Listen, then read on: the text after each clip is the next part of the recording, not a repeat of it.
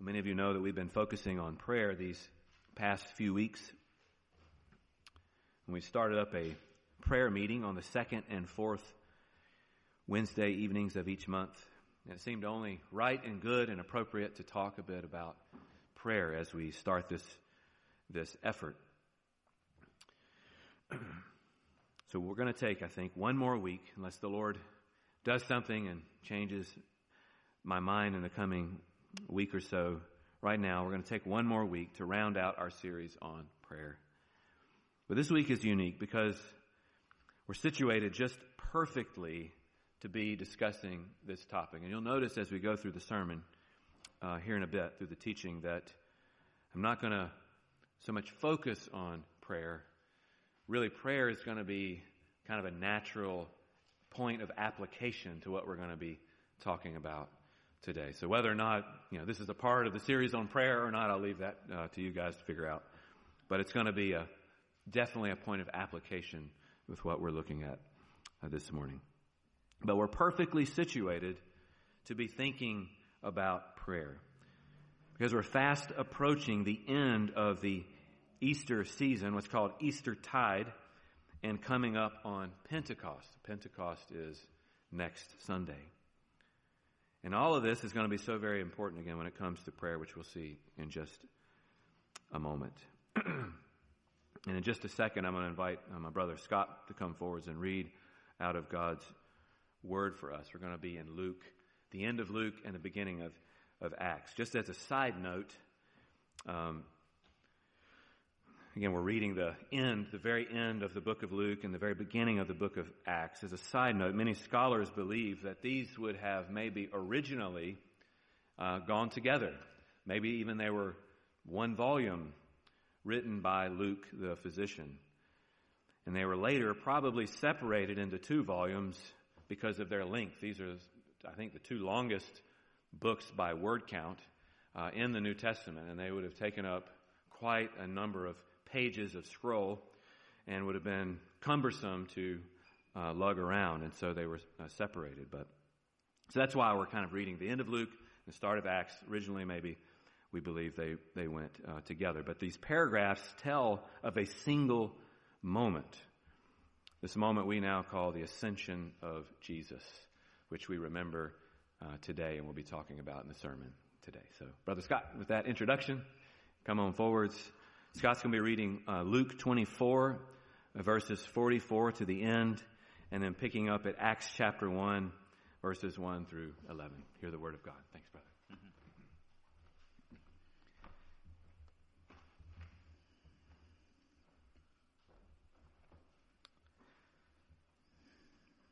Then he, being Jesus, then he said to them, "These are my words that I spoke to you while I was still with you, that everything written about me in the law of Moses and the prophets and the Psalms must be fulfilled." Then he opened their minds to understand the Scriptures, and he said to them, "Thus it is written that the Christ should suffer, and on the third day rise from the dead, and that repentance for the forgiveness of sins should be proclaimed in his name to all nations, beginning from Jerusalem. And you are witnesses of these things. And behold, I am sending the promise of my Father upon you. But stay in the city until you are clothed with power from on high."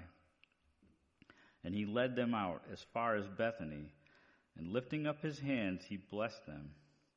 And while he blessed them, he parted from them and was carried up into heaven. And they worshipped him and returned to Jerusalem with great joy, and were continually in the temple blessing God. And from Acts 1, "In the first book, O Theophilus, I have dealt with all that Jesus began to do and teach, until the day when he was taken up. And after he had given commands through the Holy Spirit to the apostles whom he had chosen, he presented himself alive to them after his suffering by many proofs, appearing to them during 40 days and speaking about the kingdom of God. And while staying with them, he ordered them not to depart from Jerusalem, but to wait for the promise of the Father, which he said, 'You heard from me.' For John baptized with water, but you will be baptized with the Holy Spirit not many days from now." So when they had come together, they asked him, "Lord, will you at this time restore the kingdom to Israel?" He said to them, "It is not for you to know times or seasons that the Father has fixed by his own authority, but you will receive power when the Holy Spirit has come upon you, and you will be my witnesses in Jerusalem and in all Judea and Samaria and to the end of the earth." And when he had said these things, as they were looking on, he was lifted up, and a cloud took him out of their sight. And while they were gazing into heaven as he went, behold, 2 men stood by them in white robes and said, "Men of Galilee, why do you stand looking into heaven? This Jesus who was taken up from you into heaven will come in the same way as you saw him go into heaven. The grass withers and the flower fades, but the word of our God will stand forever."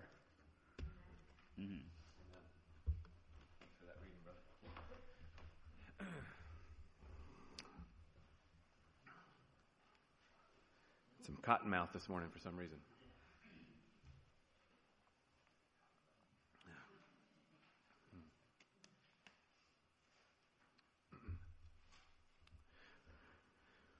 Let me pray one more time as we start. Lord, we ask for your help as we come before you, your teaching, your word. We know that your word is living and active, and it cuts to the very bone and marrow, discerning our intentions and our thoughts. We pray, O Lord, as we hear your word proclaimed and taught this morning, that, Holy Spirit, you would be faithful to come and take these words and apply them to our hearts. Let us not only be hearers of the word, oh God, let us be doers. In your name we pray. Amen. This week, as many of you are fully aware, has been a week of great loss for the Christian church. And actually, the last few months have been months of great loss. Many, what we might call giants in the faith, have gone home to be with Jesus. And this past week in particular, 2 giants in the faith, Harry Reeder and Tim Keller, went home to be with Jesus. One passed away suddenly and unexpectedly in a car accident, a tragic car accident, and the other from a long battle with cancer. Harry Reeder was the founding pastor of the church where Megan and I were married, Christ Covenant Church, and pastored the what you call the flagship church of the Presbyterian Church in America for many years. Megan, in particular, grew up under his ministry, and her family was very much impacted by Harry Reeder's ministry. Tim Keller, of course, was the well-known pastor of Redeemer Presbyterian Church in Manhattan, a church that has not only touched thousands of lives, but has gone on to plant hundreds of churches around the world in major cities, even places like Nairobi, where I will be going next month. These men were gifts to the Christian church in so many ways. And if you have a moment today, just to encourage you when you get home, do a quick search for either of these men, and you will get to see a number of wonderful and fantastic tributes and articles to their life and ministries. These brothers will be dearly missed. And sometimes when you lose someone close to you, some of you have been through this just very recently even, it takes your breath away. And maybe even for a moment or a time you wonder, how am I going to carry on? How am I going to do life going forwards? Especially when that person was not just someone you loved dearly, but someone you looked up to, someone maybe you depended on, maybe a good friend, a parent, a spouse, or a mentor, or maybe a pastor, someone you looked to when you were facing a difficulty. You think, who's going to help me when I need it now? How am I going to have the support that I need? That's the feeling I had the other day upon hearing the news of these two giants going to be with Jesus. And again, no doubt many of you have felt this feeling before. Maybe it was some other person, some influential person in your life. Well, undoubtedly, this is what the disciples felt at first when Jesus told them he was going to be leaving. He said, I'm going to die and I'm going to be going back to the Father. No doubt they were struck with that feeling of panic even. How are we going to continue on? What are we going to do? Yet, it was much better for Christ to leave, the Scriptures tell us. And from our passage today, we gather that when the appointed time had come for Jesus to go back to heaven to be with the Father, the disciples had come to realize that fact. The end of the Gospel of Luke, that reading we just heard a moment ago, tells us they returned to Jerusalem rejoicing and praising God after Jesus departed. Something changed. Something happened between that initial panic, that initial fear that they felt when Jesus said he was going to be leaving, to this moment. Something happened in between that turned their sorrow to joy. What was it? What happened from the time when Jesus first told them he was going to go away and they were sorrowful to this moment that we just read of here when we see them going back into Jerusalem, into the synagogues, praising God? What changed? They realized the importance of something called the Ascension. The Ascension of Jesus happened, and they got some understanding about why this was good news for them. This is one of the most overlooked aspects of our faith, I think. We love to talk about the death of Christ. We love to talk about the resurrection of Christ. We love to talk about the second coming of Christ. All glorious teachings, glorious events. But we often neglect to think much about the importance of the ascension, don't we? Speaking for myself anyway here. So here's the point I want to try and drive home this morning as we think about the ascension. Since the ascension was not the end of Christ's ministry, we must remember all that Jesus is doing presently for his people. So in other words, the ascension doesn't mark that time when Jesus' ministry was over and now on to other things. No, Christ is still ministering right now for his church and to his church. When Christ ascended to heaven, when he went to be reunited with his Father, no doubt a moment of incredible joy and jubilee, it was not the end of his ministry. Christ continues even today to minister to his church. Look with me, if you've got your Bibles there, or maybe Miss Felicia could throw it up on the screen for us at verses 1 and 2 from Acts chapter 1. Acts 1, 1 and 2. Luke writes, he was writing an account of all the things that had happened to this person named Theophilus. And he writes in the first book, O Theophilus, referring to what we've come to know as the Gospel of Luke, I have dealt with all that Jesus began to do and teach until the day when he was taken up. Notice that little word in there, began, that Jesus began to do and teach. The book of Luke records the ministry of Christ on the ground, so to speak, right? The first chapter, as it were, to his ministry. And the book of Acts tells us of Jesus' continuing work and ministry as Lord and Messiah from his throne. Christ is presently ruling and reigning right now. His ministry is happening and continuing as we speak. Harry Reeder's ministry and Tim Keller's ministry, Charles Stanley's ministry, many of these folks, and no doubt you could rattle off some that were very influential and important in your own life. Their ministries, if they've passed on to be with the Lord, have ended. Their work may live on in books or in others whose lives they've impacted, but their ministry has ended. The Lord Jesus' ministry, though he departed, has not ended, and it will continue forever and ever. So I want us to take a few moments to ponder some of what the Lord Jesus is doing at present for his church, and how the Ascension is a glorious teaching that deserves our thoughts and attention, even if just for one Sunday out of the calendar year. Well, what was it that changed the disciples' minds? What was it that Christ taught about his leaving that moved them from sorrow and dejection to joy and praise when they thought of him leaving? What changed? Well, look at Acts chapter 1, verse 3 with me briefly.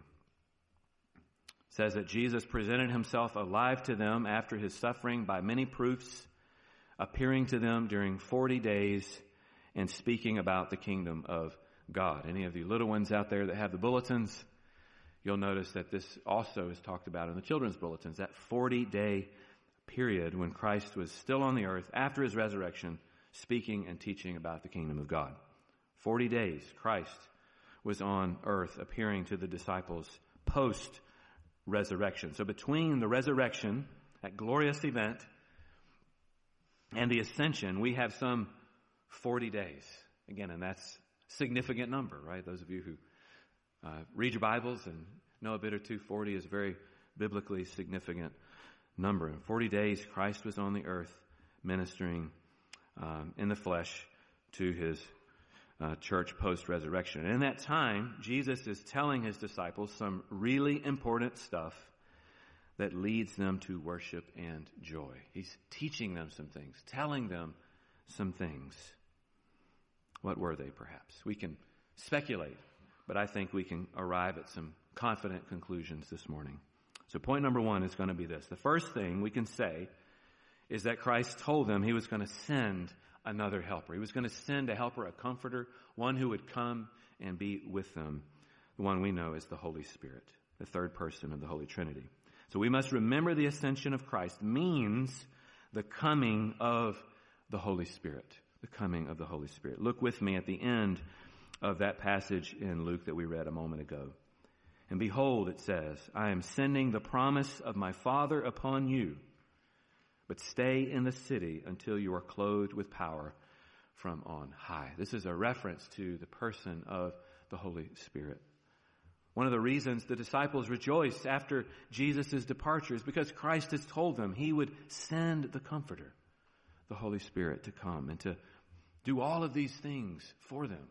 Many of these are listed in places like John 14. You can go and read John 14, and Christ talks a lot about what the Holy Spirit will be doing after his departure. You'll essentially see in John 14 that the ministry of the Holy Spirit, which is an extension really in many ways of the ministry of Christ, the ministry of the Holy Spirit is essentially to apply the work of Jesus, is to apply the work of Christ to our lives. Let me read a brief section from John 14 for you. If anyone loves me, this is Jesus, he will keep my word. And my Father will love him, and we will come to him and make our abode with him. He who does not love me does not keep my words. And the word which you hear is not mine, but the Father's who sent me. These things I have spoken to you while abiding with you. But the Helper, the Holy Spirit, whom the Father will send in my name, he will teach you all things and bring you to your remembrance all that I said to you. End quote. And it goes on. The Holy Spirit draws our attention to Jesus. The Holy Spirit teaches us the meaning of the words of Jesus. The Holy Spirit strengthens us and helps us to obey the teaching of Christ. The Holy Spirit gives us gifts and empowers us to fulfill the Great Commission. Those of you who were here last week will remember we talked a little bit about the Great Commission. If you've ever traveled internationally, you will know the blessing of having a guide or a host. Someone who can help explain things to you. Some of you folks that are here internationally may not have had that. May we be better to help you if you need help navigating this strange land which you find yourself in. But if you've ever been overseas to a new country, you'll know the value of having a guide or a host. I remember some years ago going to China and having a dear friend from the church here show me around. I would have been completely lost without someone helping me, hosting, showing me around. And for my trip to Kenya in a few weeks, it will be the same. Having someone to help, to translate, to explain, to guide me in the ways of the culture is absolutely essential. In some ways, we can liken this to the ministry of the Holy Spirit. When a person comes to Jesus and repents of their sins and believes in Him, the Scriptures tell us it's kind of like moving to a new country. There's all this, you're seeing things differently, and everything looks a bit different. You've got on new spectacles, so to speak. You have a new heart. Things feel different even when you come to Jesus. Though there's joy, we suddenly no longer feel at home in the world. We become as foreigners and strangers in the world. The Bible uses this word aliens, right? We become outsiders, or so we feel. It's as if we have new glasses and everything looks different. The ministry of the Holy Spirit we could liken to a tour guide. It's much more than that. Again, bear with me on the analogy here. He's our host, our friend, our helper in the midst of a foreign land. Right now, Jesus ministers to us through the Holy Spirit. And the Holy Spirit is pleased to continually lead us to Jesus, to His teaching, and to His work for us in dying and rising. And this is one of the great reasons the disciples were no longer sorrowful. We're not going to be alone. We feel like outsiders here, but we're going to have a guide, a helper, a friend who will be with us. Jesus told them, yes, I'm leaving, but I'm going to give you the Comforter, and He's going to help you. R.C. Sproul's teaching on the Ascension is so very helpful. He says that many Christians wish they were alive when Jesus was on earth. And they hope and pray they're here when the Lord returns. It's almost as if we believe that we're the most unfortunate people of all because we have to live in His absence in that in-between period.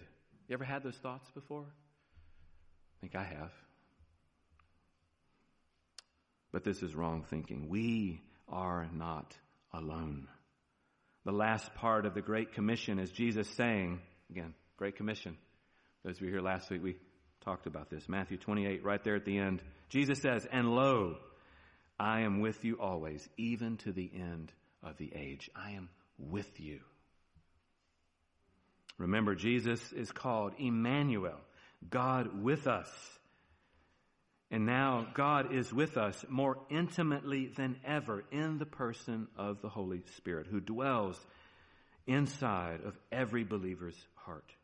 Christ has sent to us the Holy Spirit, and Christ is working even now through the Spirit of God in our hearts. That's point number one. And point number two, we must remember the ascension of Christ means the enthronement of Christ. Hope we'll see again here another reason why there was rejoicing amongst the disciples. Take a look with me at verse 9 in Acts chapter 1. And when He had said these things, as they were looking on, He was lifted up, and a cloud took Him out of their sight. Later on in Acts, a man named Stephen, just a few chapters later, I think it's Acts 7, Stephen, who is a follower of Jesus, is being stoned, and he looks up and says he sees the Son of Man, which was a title that Jesus used of Himself all the time throughout His ministry. He says he sees the Son of Man, Jesus, standing at the right hand of God. This only enraged them all the more, and they kept throwing stones at Stephen as he was preaching. These words, these texts suggest that Jesus' ascension is a fulfillment of a very important prophecy in Daniel chapter 7, verses 13 and following. It says this, I saw in the night visions, and behold, with the clouds of heaven there came one like a son of man. And he came to the Ancient of Days and was presented before him, and to him was given dominion and glory and a kingdom that all peoples, nations, and languages should serve him. His dominion is an everlasting dominion which shall not pass away, and his kingdom one that shall not be destroyed. What this means is, if this is right, if these are a fulfillment, this ascension, these moments that are referred to here in Acts are a fulfillment of that passage in Daniel, what this means is that the ascension of Christ was his installment as the true king of the world. Far from the ascension being the end of Christ's work, it was the beginning of Christ's rule and reign as king of the world.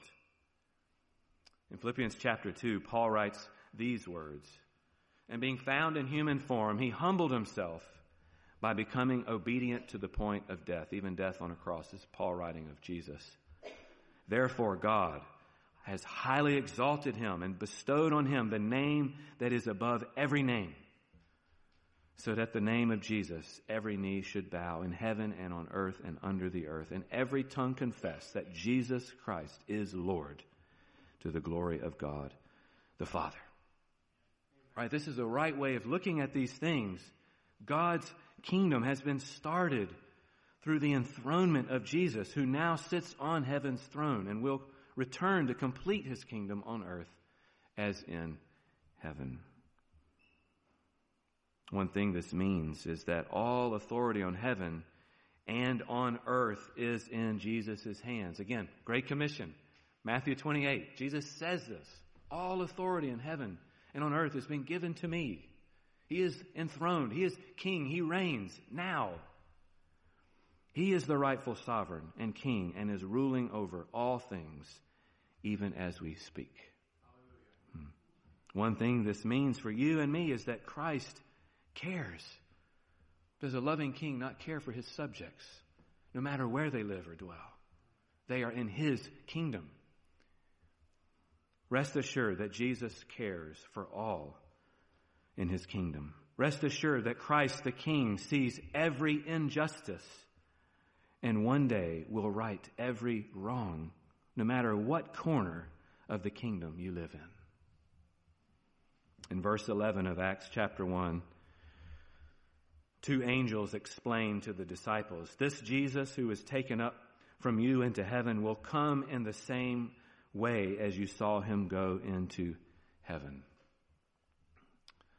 One seminary professor I was reading who wrote some things about this passage writes this. He writes, "Jesus' heavenly reign will one day be fully realized on earth.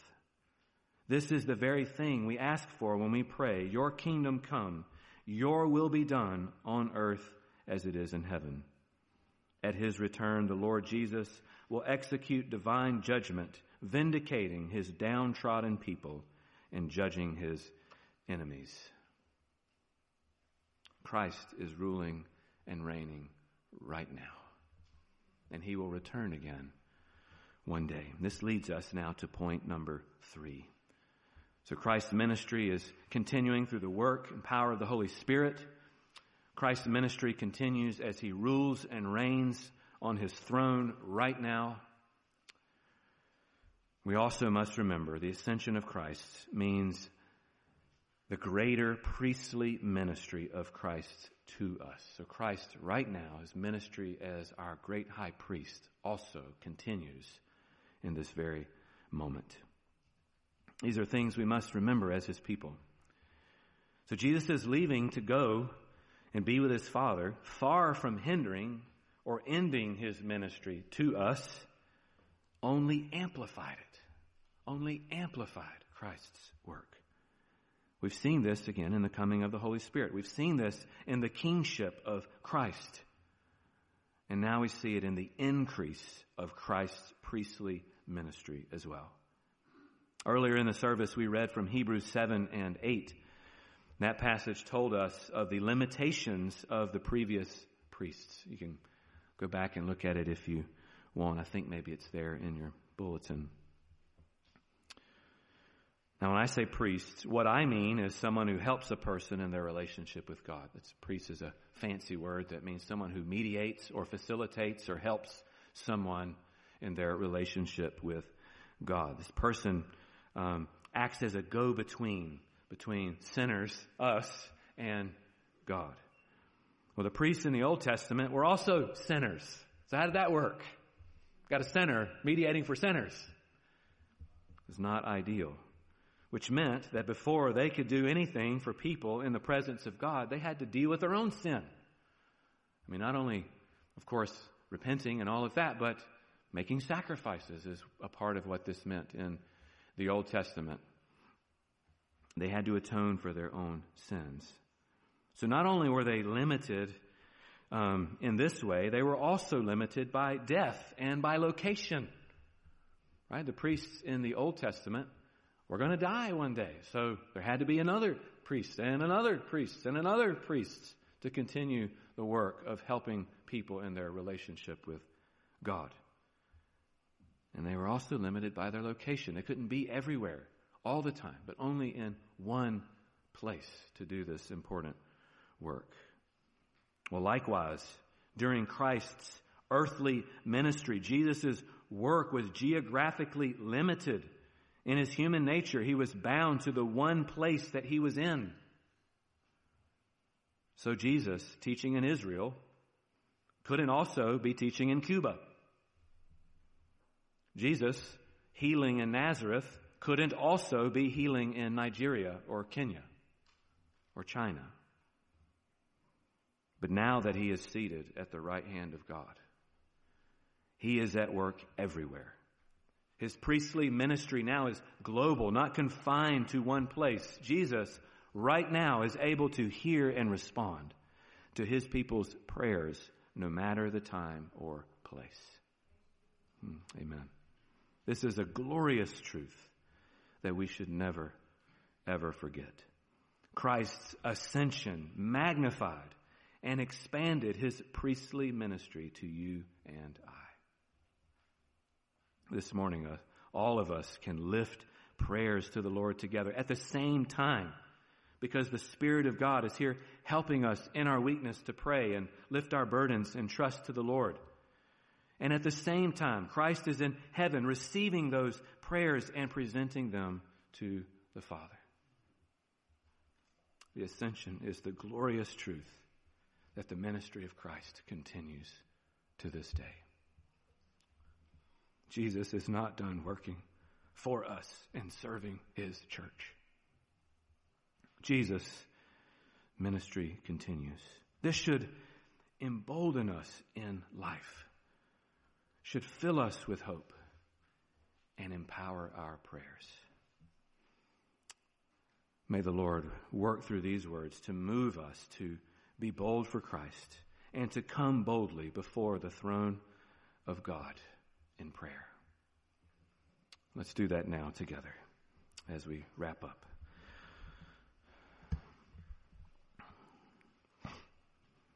Lord, we're thankful that we